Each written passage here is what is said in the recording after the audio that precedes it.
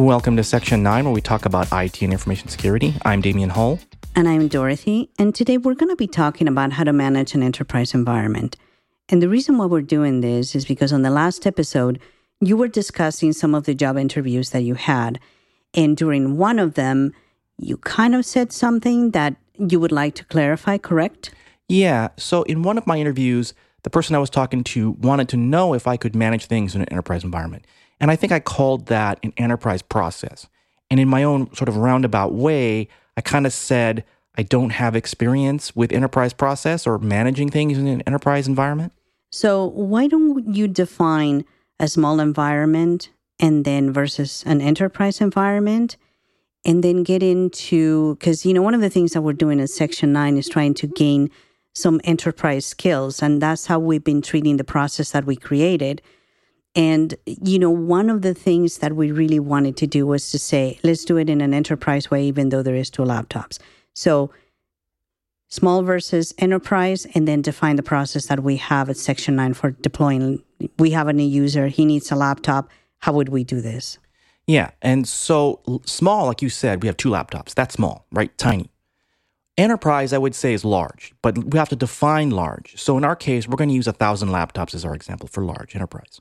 And I'm using 1,000 because it's hard for somebody to come back to us and say, yeah, I can manually manage 1,000 laptops. That's doable. No, it's not. Because one, you don't know where those laptops are located. And even if they're in the same building, you have to walk around to all of them and do applications, settings, updates.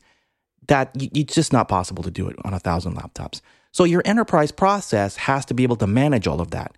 So here at Section 9, we have Microsoft 365 with Azure AD and Intune. Azure AD does our authentication. Intune will push out Windows 10 settings and some applications. And then we have Automox. This is our patch management solution of choice. And this will also do third-party applications. We can use it to deploy them. Mm-hmm. Correct. We can deploy applications with Automox. Now, let's talk about a new employee. They need a new laptop. It's Windows 10.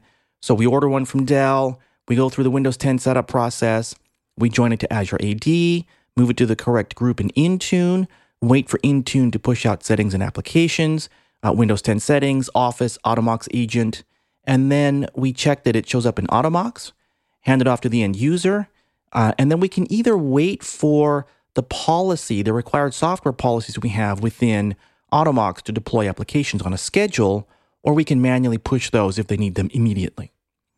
And once we've done that, we can now manage those applications, whether they're third-party, Windows, through Automox or Intune, and then we can also manage updates through Automox. So that's how we would set up a new user.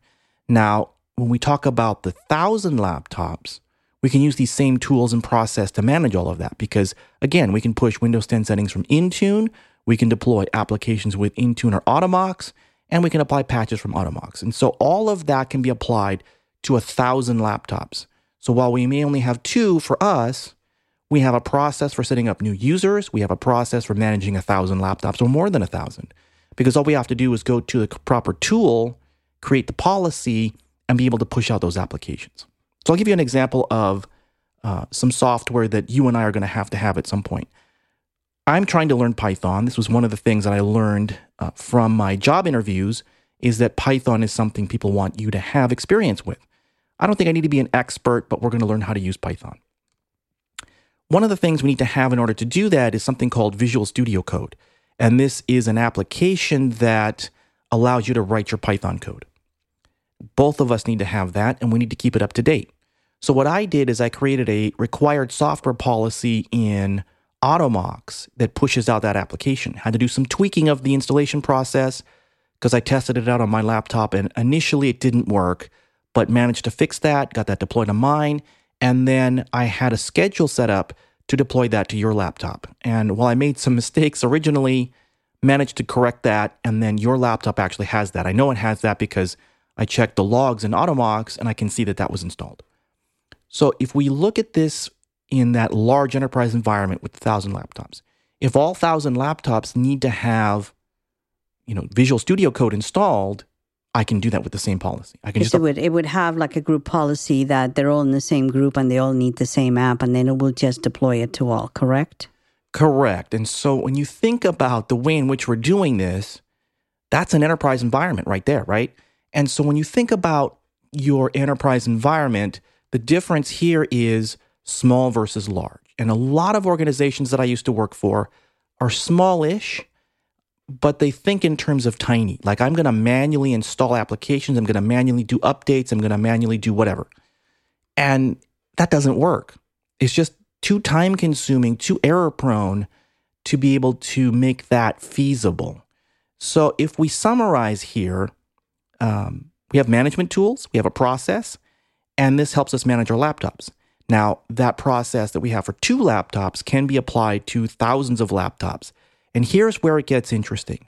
It reduces mistakes, ensures consistency, and improves security. Because I know what your laptop has.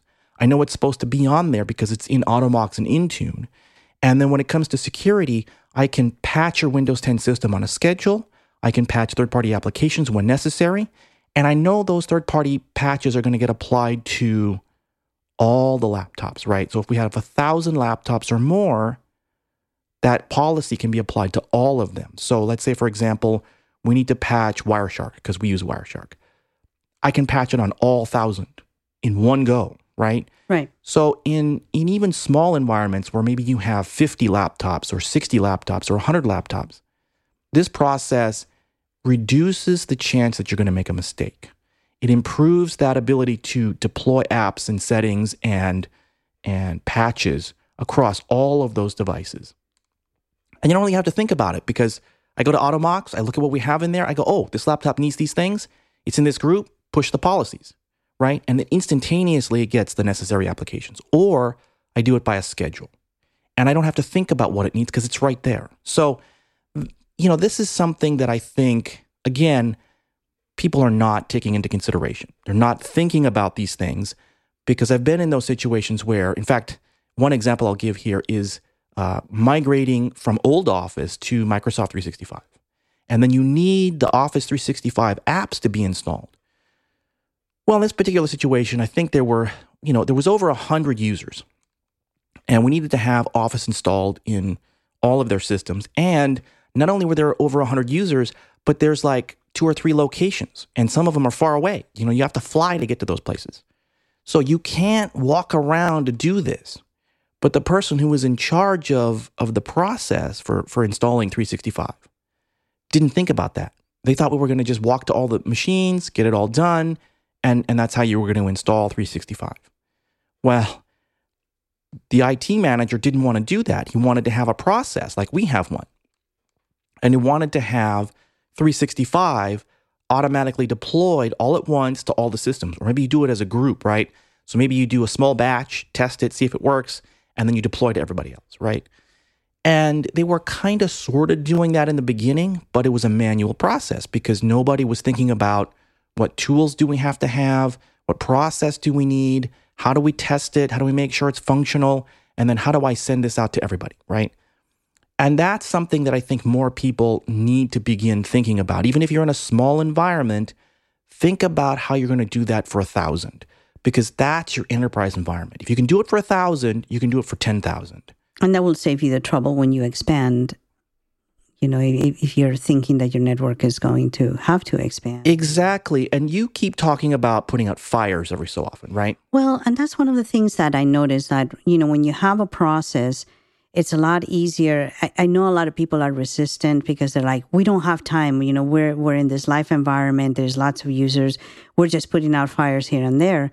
But if you take the time, the painful time, and it's painful and tedious and time consuming, and I agree, I think down the road is going to save you time to where you'll be able to manage it a lot easier, have a lot less fires to put out, and it will be a lot better. Yeah, and for the same organization that was having issues deploying 365, I also had an experience where a user called in and said, hey, my workstation's not functioning properly. And so I went to go look at that, and I found out that other people in IT had looked at that and couldn't figure it out. So one person suggested I just pull that out, reinstall everything, and start over. Well, there's a process for that. What is that process? I don't know. It's not been documented. What kind of apps does this person need? And how is their laptop supposed to be configured for that particular, person, Yeah, exactly. And so this case, it was a workstation, not a laptop, but the same thing applies. What applications do they have to have? What settings need to be there? How do I back it up? What's the process for this? So here at Section 9, having our process the way we do, I could have wiped the system, joined it to Azure AD, and most of the stuff's done because Office gets installed, Automox gets installed, and then if I need to, I can schedule the apps to be deployed, or I can just push them and have them installed. And then all I have to do is make sure that the user's data is now reapplied to that particular system, and I'm done. But in this case, I had no idea what apps she needed. I had no idea what settings she needed because none of that was documented. And so it became this thing of, hey, does anybody know how to do this? No. Okay, well, now what do I do? How do I figure this out? So again, like you said, taking the time to create a process, learning your tools, creating a configuration for deploying apps, deploying settings, so much easier because as we learn more about Intune and Windows 10 settings, we have a way to push those out to both of our laptops and more systems if we have them. And so when one of our systems dies, because eventually that's probably something that's going to happen, it won't be a big deal because we'll reinstall Windows, join it to Azure AD, and 80 to 90% of what we need is going to be done.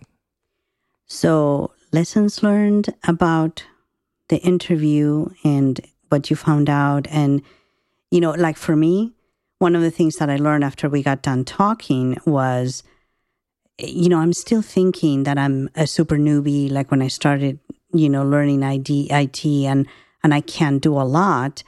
And the experience that you had, not realizing that, yes, you are managing an enterprise environment in the things that we're doing, is teaching me to realize that I need to take an inventory of the skills that I have today before I apply for a job, before I have this interview where if somebody were to ask me, can you manage an enterprise environment? I can actually say some of the things that I have done here at Section 9 and represent myself in a way that, with the skills that I have and not shortchange myself. So what are your thoughts now? What would you have said to this guy in hindsight now, of course, when he asked you, can you do this? I would use this exact example. I would say here at Section 9, or what we have in our environment is a process that can manage thousands of laptops, and explain what I mean by that. Because that's, I think, what he was looking for. He wasn't looking for specifics. I think he was looking for somebody who understood an enterprise environment and what it would take to manage it. Exactly. And in that enterprise environment, you have to think of it this way. Tiny is 2 laptops. Enterprise is large, or 1,000 plus laptops. How would you manage those 1,000 plus laptops? How would you manage those 50 servers? How would you manage large environments? And that's what they were looking for. Not necessarily a specific thing. He may have had something specific in mind, but the idea here is if I had said something more along these lines of, here's how I would do an enterprise setup for managing laptops, I think that would have been better than saying, no, I don't have experience with that, right? Because that was terrible. That's the wrong thing to say. Something is better than nothing at all. And realizing that we do have an enterprise environment or an enterprise process for managing our laptops is way better than nothing at all. And the thing that's kind of interesting about the process is that we may have come about that process by accident. And the idea was we wanted to have more free time to do our projects and less time managing our IT. And this process has allowed us to do that. It's still a little clunky, mostly because I don't understand some of the tools and things like PowerShell and Bash and programming. And we haven't really automated everything that could be automated because we don't know what we can automate and how to do so yet. Yeah, but even if it's clunky at times, it's way better than something manual, right?